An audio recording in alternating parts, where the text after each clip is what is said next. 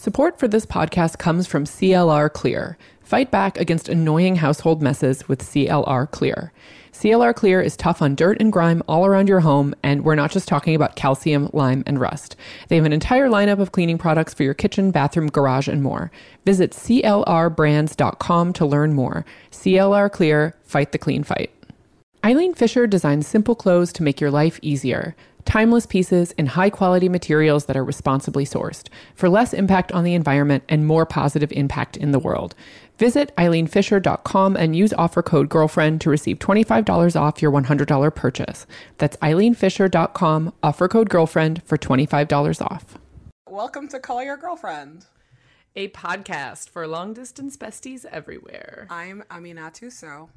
And I'm Anne Friedman, and we are long-distance besties. One day we'll do this intro and it'll sound like the same across the board. Just clawing towards some kind of professionalism. We need to do a survey of NPR hosts about how they found their announcer voice. Definitely not drinking as much wine as I am right now.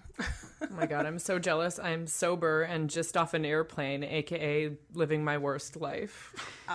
That's crazy. So I guess this means that we don't really have an agenda today because I'm too much wine and you just got off a plane. So maybe let's just answer a lot of mail that we've gotten. Call your girlfriend. It's time you had the talk. Give your reasons. Say it's not her fault. But you just met somebody new.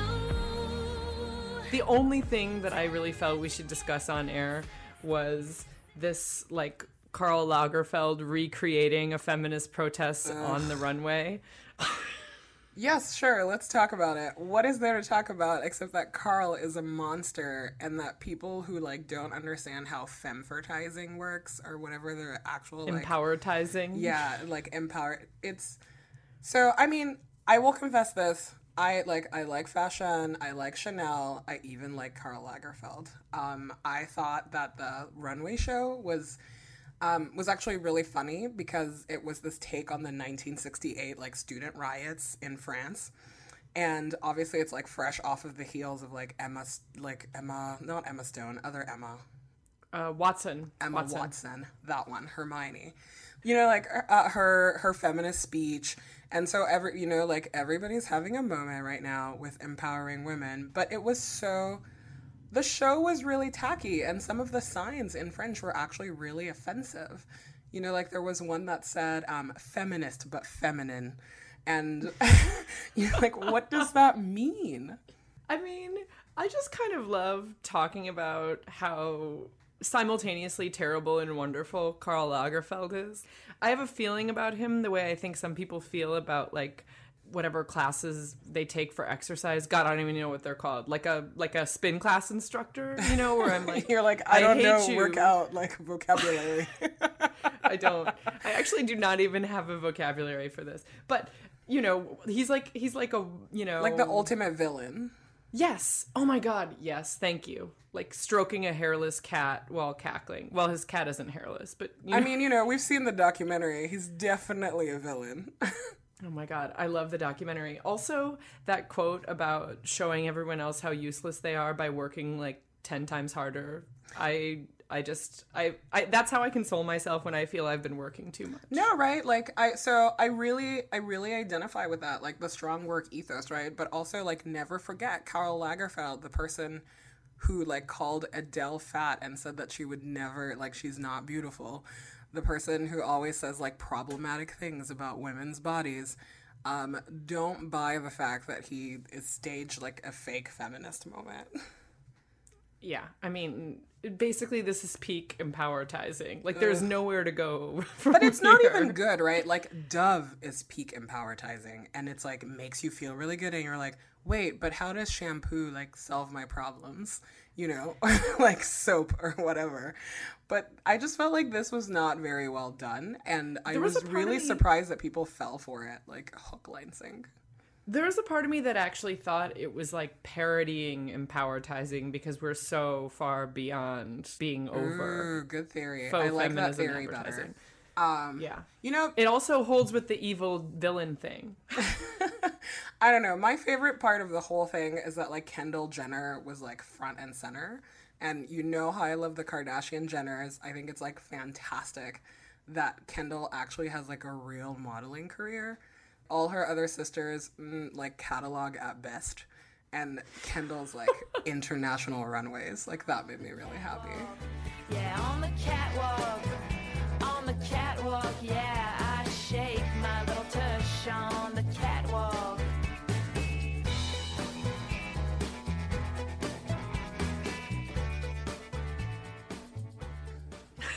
Okay, I feel like that's enough news, and now we can answer mail. Yes, let's answer mail. I actually haven't read any of these, so it's gonna be really funny.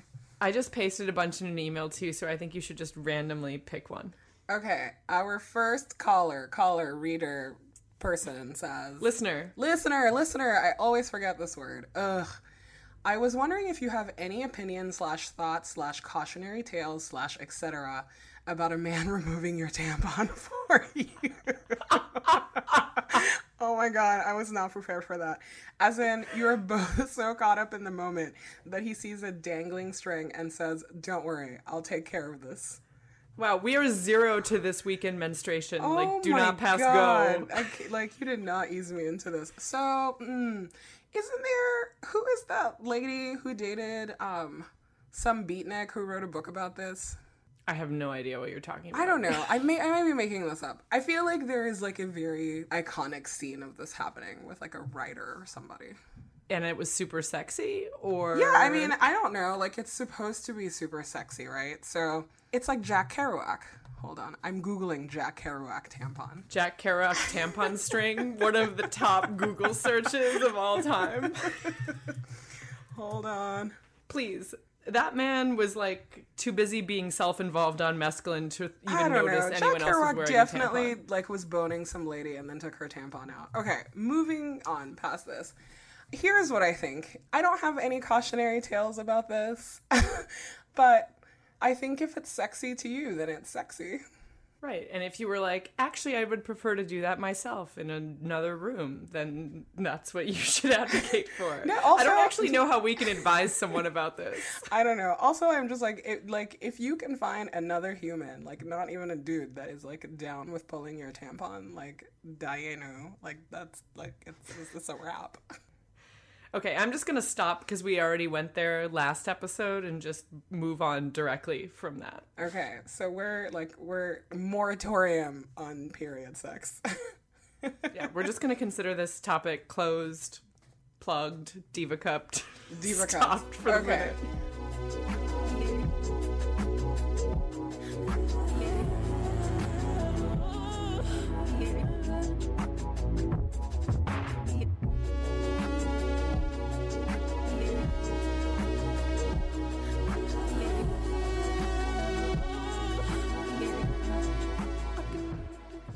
Next listener question.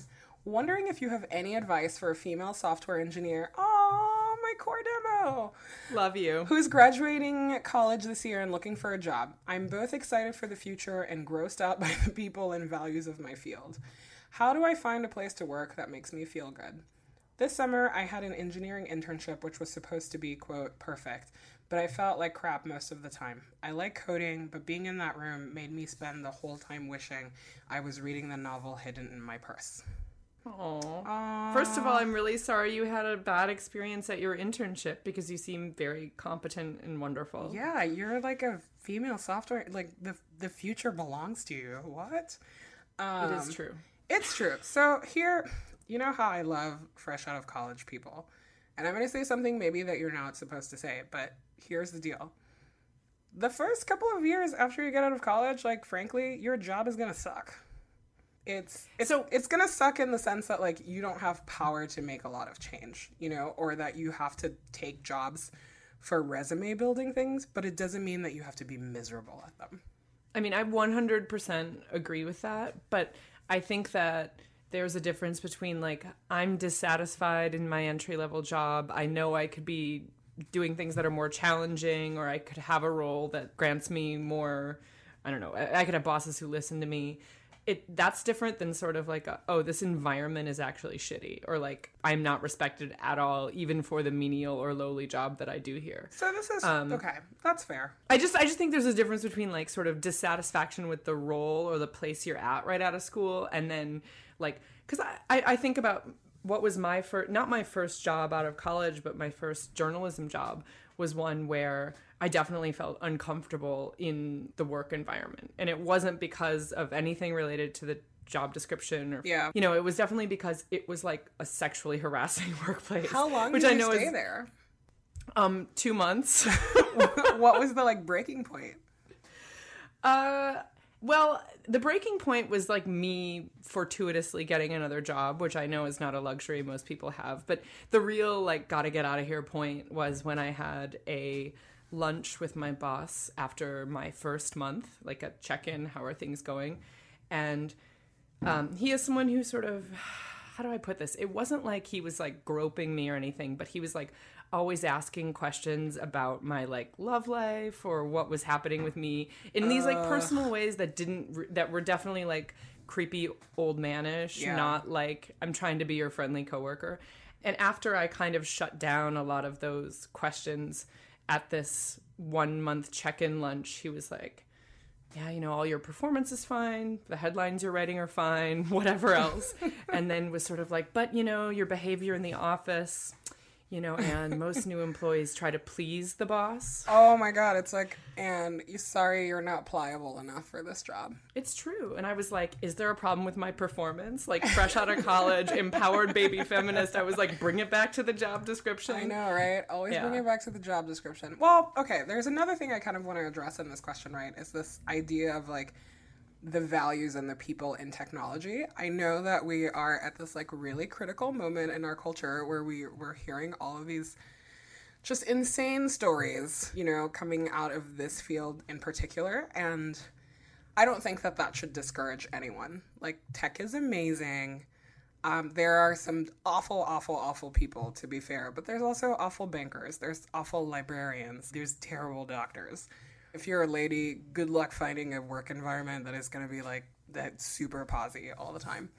But I do think that there is something in taking a leap of faith and really just trying to build a network of people that think like you and that are awesome like you. I would think back to like, what kind of problems are you trying to solve, right? Are you trying to like do some dumb like Uber for cash or Uber for pillows company, or are there like things that you actually want to change and you have a skill set that will help you do that? Like, I think especially in the, you know, in civic tech and just some really cool shit that's happening in our field right now, and I think that it would be really sad to see somebody turned away because some people are awful.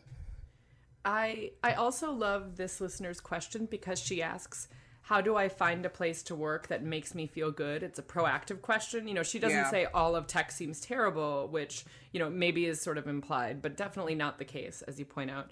I was going to mention, actually, I have always felt that you learn a lot about what it's like to work somewhere by going through the process to get there. So, like, places that have, you know, a lot of hierarchy will often have sort of an arduous interview process, or places that are kind of disorganized. You're like, what are you doing? I don't hear back from you. Nope, totally. Or places that sort of ask you questions about what you're like outside of work and genuinely seem to care about the answers, maybe value your work-life balance a little more. I think that paying attention to how you feel in the interview will probably be some indication of how you might feel working there full-time. Totally. Interviewing also, just like dating, right? It's not just a one-way street. Like, you want to ask some really pointed questions, and you're interviewing them as much as they're interviewing you. Yeah, I love asking, you know, because a lot of workplaces now will not just have your potential boss interview you, but like a couple of people in different roles. And I always love asking what is the best and the worst thing about working here. Because I found that people will be pretty honest. Especially if you get them solo. Or especially like the people who are disgruntled in interviews are always the most honest people. Like Find someone who's on the way out. Yeah, someone who's on the way out, or someone who's like, oh my God, we just need to hire somebody in this position. Like, those people will give you like so much real talk that it's scary, but also I find that it's super helpful. Right. So all of that said, you know, to this lady, you're a coder, you're amazing. Listen to your gut, and you're gonna be just fine. Yeah, especially because you know, have a skill that is very much in demand. You know, it's a lot harder out there for like baby journos who are having a harder time finding a job, or like other professions. So you're actually in an awesome power position to kind of to pick and choose maybe where you want to end whenever I walk into a job interview, all I'm thinking is, I'm the captain now. Tonight I will not let you be the captain.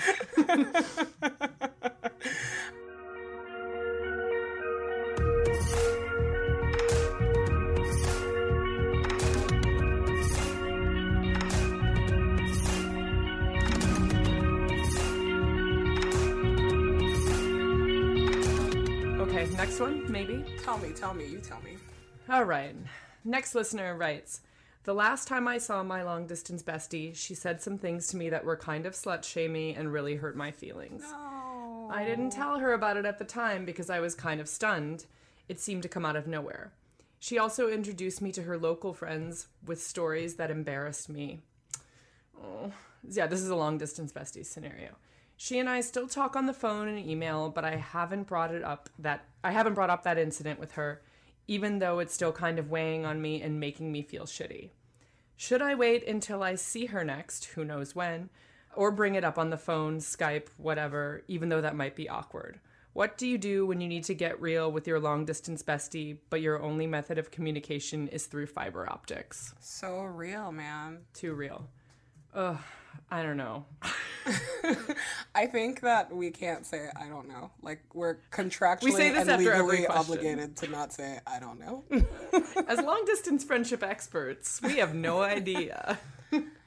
Well, I think that the crux of it is that, like, if you don't know when you're going to see somebody next and something is really bothering you, you should say something, because the awkwardness will be there whether you do it on the phone. But, like, trust, it's also awkward if you do it in person. It is especially more awkward when it's been like weeks or months and you're like, Yes. hey, 7 months ago you did this one thing that really hurt my feelings. You know, like, I think that's always like a And then the other person is like, so you didn't reply to my email about Karl Lagerfeld orchestrating a fashion protest because I said something that hurt your feelings 7 months ago? Is that what's going on here? Like, all right. It's it's so tough. But I really think that, like, you know, fiber optics aside, that, like, friendship is really an exercise in how to love people and how to receive love from people. And, like, people feel differently about this, right? Like, I'm very much of it. If there's something wrong, you need to tell me right now. Because if you wait months to tell me, it will hurt my feelings, but also, you know, like, I'm a jerk. So it will kind of diminish how serious I think it is because you waited so long, right? And that's not necessarily fair, but everybody deals with conflict in their own way. So I think this is a, like, rip out the Band-Aid situation. Especially because you are hurt and you want to fight for your friendship. It's not like you're hurt and you're like, I never want to speak to you again. Also, the truth is that long distance is kind of the default of your friendship at this point. It's not like you're mostly in the same place and, you know, you're both just on vacation and then you're going to talk about this when you're together again. Like, you kind of have to figure out how to do both the fun stuff and the difficult stuff of friendship long distance if you're really going to maintain. Totally, you know, and I think that the things that this person is upset about are really valid, right? Like, feeling slut shamed by your friend is something that's crazy, but also, you know, feeling that the other person's, like, local friends think that you're kind of a like, bananas person. Like, that's right. Also is something that is really hurtful, but it's also something that is, like, easily rectifiable. I'm sorry to say, you're gonna have to address it head on. Head on. Only way. I hate giving advice because then I'm like, I gotta do all this stuff. I feel like we need to be better at doing like the Cheryl Strayed, like, let's tell a touching story about us and then reassure you that we love you and then hit you with the hard truth. but I think we just say we don't know a lot and then hit you with the hard truth, I know, which doesn't and then instill there's confidence. no like love. You know, I don't know. I have been through this particular scenario, and I feel like I'm also kind of going through it right now. And I think that it is really hard, and it's really awkward, and it makes you feel super petty. You're like, why am I so upset at somebody who's so far away? But I think that if you want to stay friends with somebody, you really have to put all of that aside, and you have to put yourself in those like hard positions sometimes. I also have to say that I've been on the other side of this, where as someone without a stunning level of emotional intelligence, I have like been the one to tell a story about someone, and later they have said, oh, you know, like, why did you tell everyone my baggage? And I was like, I thought I was telling a great story about, you know, how well you weather adversity or some shit like that.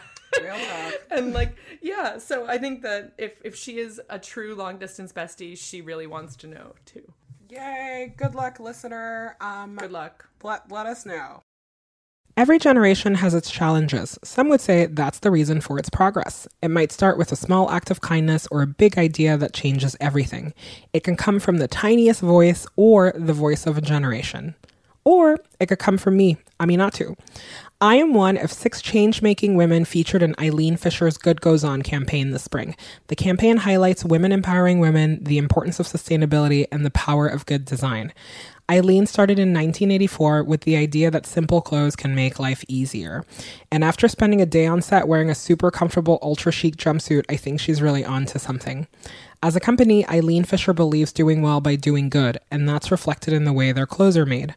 Timeless styles and quality materials that are responsibly sourced for less impact on the environment and a more positive impact on the world. It was a real honor to be featured in this campaign and meet the other women making a difference in their community. I've been a longtime Eileen Fisher fan, so this was a dream come true for me.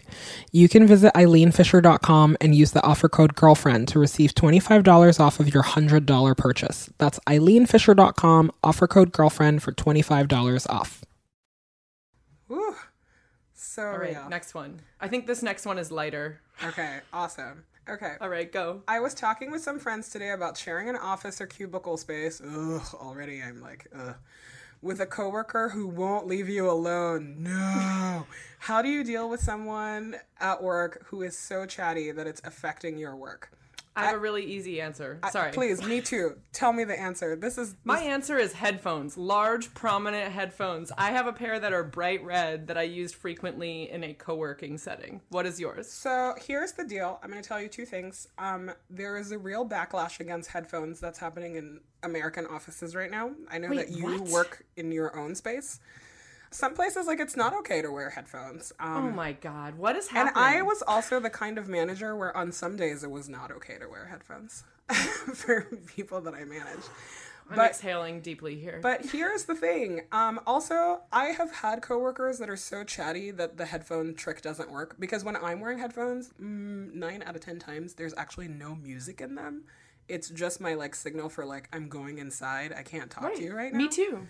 Me too. But I've had people who, like, don't respect the headphone space. And I really think that if this person is your coworker and it's, like, not your, you know, like, a person that's a peer to you, it's totally okay to pull the, like, hey, I'm really trying to get this done. Like, let's set some time for chatting. It sounds like a dick move, but, like, I've found that it stuns both parties.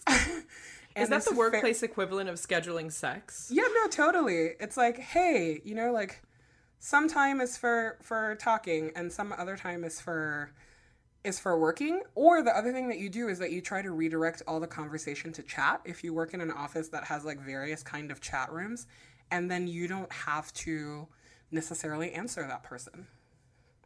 So it's basically like office recess. You're like, can we chat about that at recess? No, like, totally. I mean, listen, it's like I can feel who this, like, chatty coworker is. Like, I've had them, and it is really distracting because everybody has, like, a different work style. I don't like talking to people when I'm getting shit done. It is really good that you work in an actual office when people send us questions like this.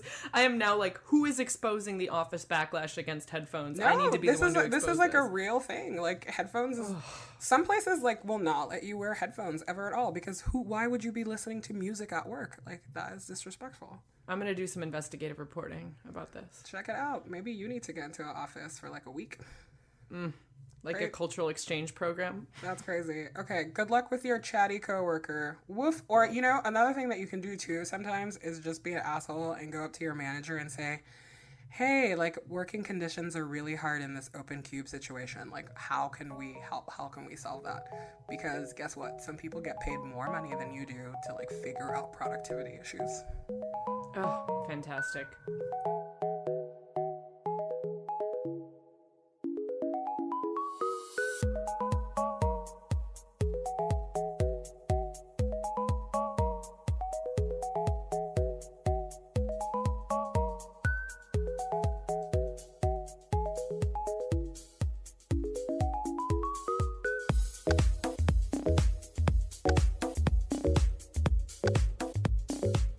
The next email came addressed to Anne Minatu. Like, is that our celebrity couple name now? Is it? I don't know. Let's workshop it. This listener writes, would you speak as to your high school experience? Oh my God. Maybe some lessons / tips from the other side. How did you personally find your focus, your jam, your arrow? Oh, so good. Follow your arrow. Oh my God. Tell us about baby Amina. So my experience is a little bit different because I grew up going to French school. And then when I was a sophomore, I was like, I want to speak English and I want to move to America one day. So I transferred to an American high school. But it was an American high school overseas in Nigeria, to be precise. So I think that my high school experience it's a little different, right? Because it's still like your weird American high school situation, but there's the added benefit of like it's not in America. Oh, also my high school was like deeply religious. It was run by like 13 mission boards, but baby Amina was a fucking champ. So here's my deal about high school. I had a blast in high school. I think I was the funnest person at my high school. I didn't have a lot of friends. And I was, like, so aware that it had an expiration date, you know? I was like, I just need to do, like, so since I started the American school, like, as sophomore, I was like, I have 3 years here. I want to be, like, top of my class because all of these kids are idiots, but also I want to have a good time. So the problem for me that presented itself is that as a sophomore, all of my friends were seniors. So my junior year, I had no friends. I was one of those as well, like an older friend. Because all of my friends had graduated, and our classes were, like, really small. My class was 29 people, you know, and that was, like, the biggest class that we had had in a long time. But also because it's, like, missionaries, it's, like, everybody's a sibling, you know, because those, you know, it's, like, quiverful situation. They're all having, like, 10 kids a pop. So really, 29 people, there were, like, 4 personalities. You know, I'm not gonna lie to you, like, it was really hard to, like, not be a Christian at the Christian school for once, because, like, a lot of those Christian kids were huge hypocrites. I kept getting in trouble for everything, and I realized that it's because I wasn't, like, on the religious in circle, right? So, like, somebody would do something bad, and then it would be like, it must be that Amina girl. And so I kept getting, like, called up to the superintendent's office, and people would pray for me. And literally, the only thing I think that saved me in high school is that I actually had a good relationship with my parents.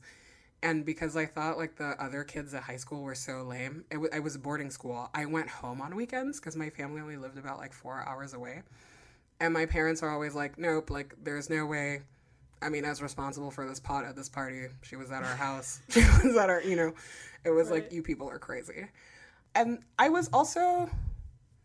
I just, like, I didn't care. Like, I think I was definitely a popular person just because I had this, like, you know, like, I don't care kind of, you know, like, bravado going on. But also, I was friendly to everyone. Like, there was not a kind of person that I couldn't see myself being friendly with, or at least giving a chance to. And I think that for me opened a lot of doors in high school. Like, I didn't have weird, like, social hierarchies that high school kids have. Maybe this is, like, crazy, but I think American kids, like, take high school way too seriously. I've gathered this from my experience there, but also, like, pop culture. I was like, this is not that serious. Where I'll talk to people our age now and they still have, like, high school wounds. You know, it's like, and then this thing happened at prom, and then, like, that, you know? And I'm like, are you serious? Like, you're 30. Like, grow the fuck up. Nobody cares about your weird, like, high school wound. But that's a very, like, culturally American thing where it's this huge rite of passage and there's so much that's attached to it. I don't know, the way that I, like, found my focus, I guess, is I read a lot.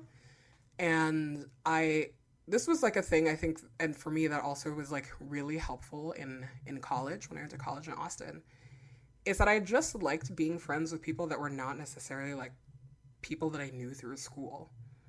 I don't know how the other people felt about me, but I had a great time. That's how you know you had a great time, when you're like, I don't know how anyone else felt about me. I had a good time. That's just like how you know you did it right, basically in any context.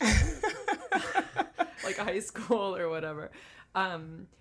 Yeah, I'm a way better person now than I was in high school. I can just say that, like, totally. Were you like one of those, like, broody, like, no, listen to the Smiths, actually, like, too cool for school kids? So here's the thing. I am from a town of about 60,000 people in Iowa, and I went to a Catholic school that was pretty small.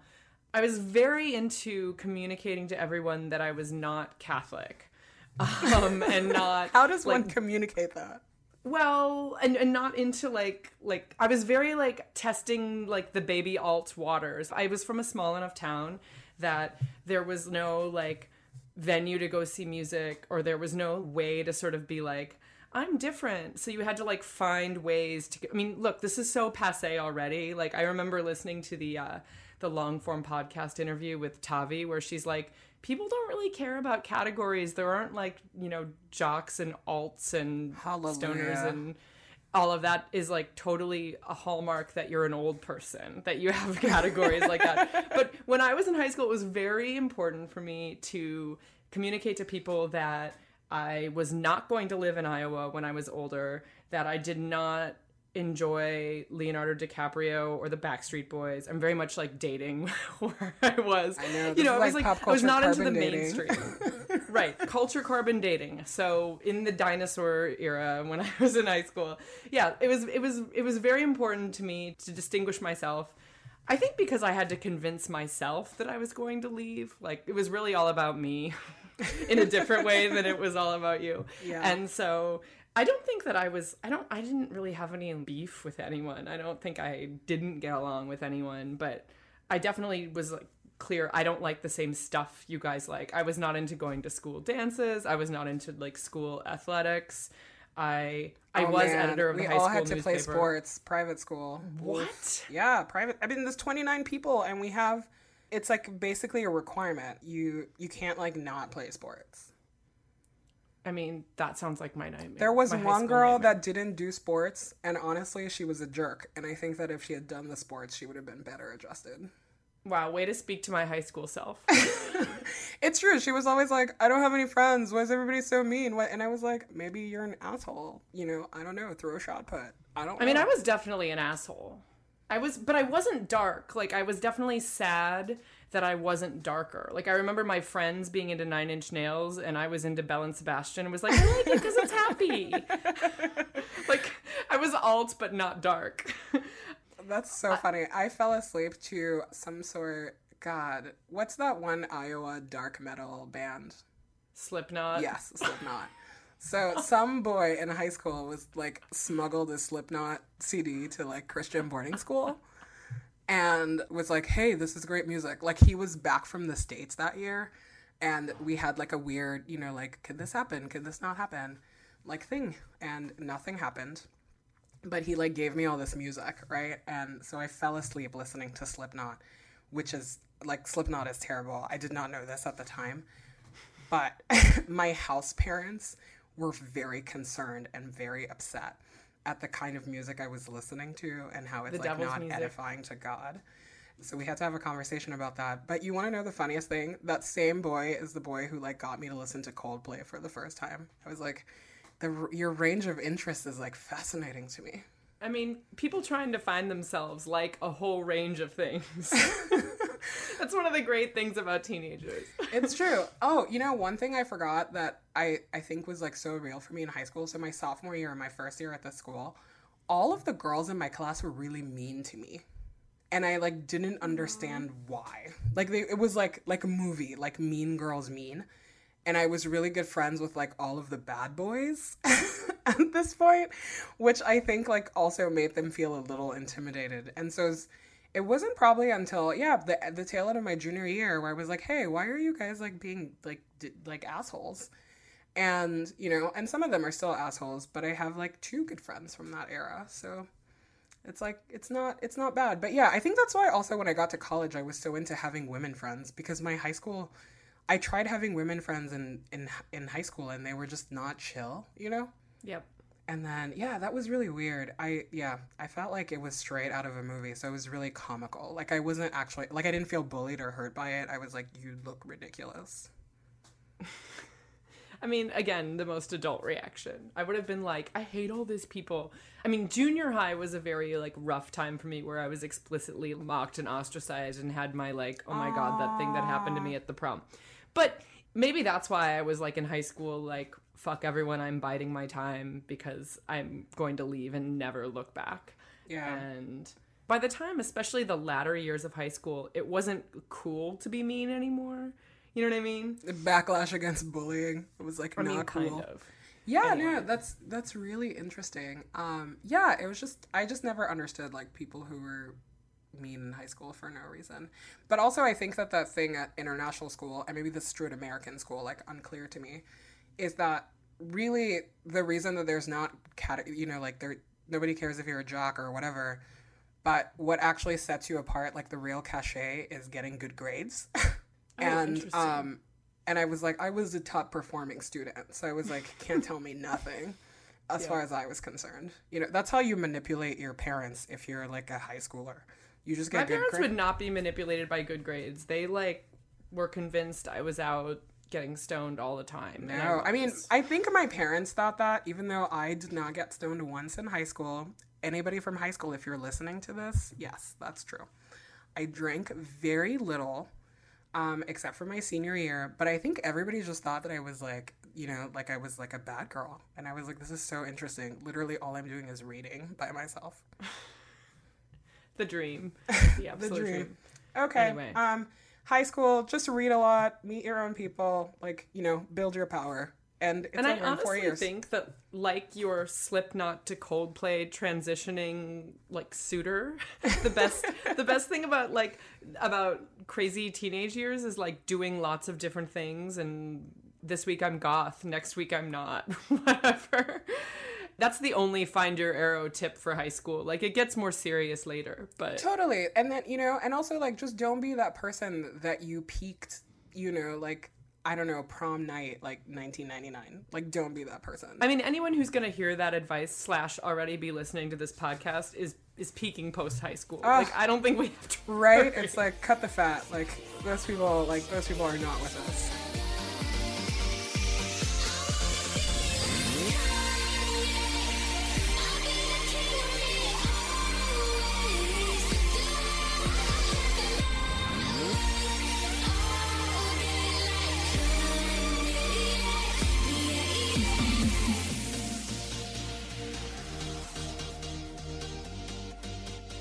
Okay. Crazy. Next Okay. question. Tell me.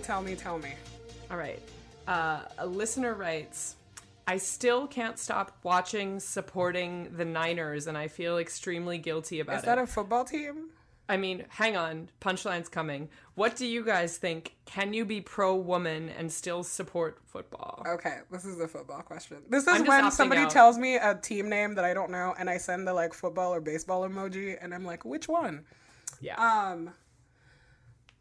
I mean, listen, you can be pro-woman and support anything you want. You just have to live with your choices. I watched that PBS special on concussions, the Frontline on concussions, earlier this year, I believe. And it was shocking to me. Like, it's like I came away watching it just thinking, that basically it's going to be like big tobacco, you know? The backlash is coming. And also, parents are just not going to let their kids play football anymore. Like, with the research and the data that's there, and that's what's going to, like, sink football. Only, like, I think poor that's going black to take kids. a long time, though. No, it is a long time. You know, like, and it'll be like boxing. Like, only, like, poor people go into it, right? Because of money. I agree, but I think that's, like, 40 years in the future. We know a lot of women that watch football. The reason that I don't watch football is because I don't care. Like, I like college football. I'm a Texas Longhorns fan. But yeah, I don't follow football. Obviously this conversation is happening right now, right? Like, are you an evolved person if you watch football? I don't know. I actually think that football fans who care about women or who care about, you know, I mean, the repetitive injury thing is a little different because you actually cannot play football without injuring brains. Like, that's different than the idea of how does the NFL respond this to is like a things domestic violence and women thing. Right. Okay. So setting aside the concussion issue, which came up because of the documentary and whatever, if we just talk about the NFL's response to various types of assault and violence, and, like, I'm going to throw in racist team names as well. Like, I actually think people who are supporters and fans have the most leverage to change some of those things. Like, the NFL doesn't care if I object to the way they handle players who have been convicted of assault or accused of assault. The league doesn't care if I object to racist team names. I spend $0. Like, I feel like there has to be some sort of coalition of fans, people who are the constituency for this massive money-making operation, to say, look, I love football and this team. I hate these things that you do, and we together, the fans, want you to stop it. I wonder if there's anybody that's actually doing that, because every time I encounter, like, women football, it's like pink jerseys, and I'm like, why? Like, why? Right. Well, maybe there needs to be a coalition of pro-woman NFL fans who demands this sort of shit, because I would happily co-sign, but my opinion means absolutely nothing to the NFL. Yeah, my Monday nights are like really important to me. No. Yeah. Sorry. Yeah, I guess you can be pro-woman, and I guess you can watch football, but wah wah. I mean, yeah, totally. Be the founder of the fan association to make the NFL get serious about abuse and assault. That's my advice to you. I'll leave it at that, because I was thinking about that, like, CoverGirl partnership that the NFL has, and all of these, you know, like, all of these, like, just ridiculous, like, not happening things. But also, like, I do wonder this, right? I think, like, obviously everybody is, like, focused on the NFL and domestic violence, but I would be really curious to see, like, you know, like, what the NBA does about domestic violence, what that, you know, like... Totally. No, it's not just, like, football players that hit their wives and girlfriends. Yeah. Well, hey, that was a lot of mail. Oh my gosh, so many issues. Yeah, keep writing us. You can write us at callyrgf@gmail.com, or you can tweet at us at callyrgf, or find us on our website, callyourgirlfriend.com. Thanks so much for listening and writing and all of that, and putting up with our I don't knows. Yeah, no, I mean, there are people who are way better. Like, let's never write a self-help, like, anything. Done. Packed. All right. See you on the internet. See you on the internet, boo.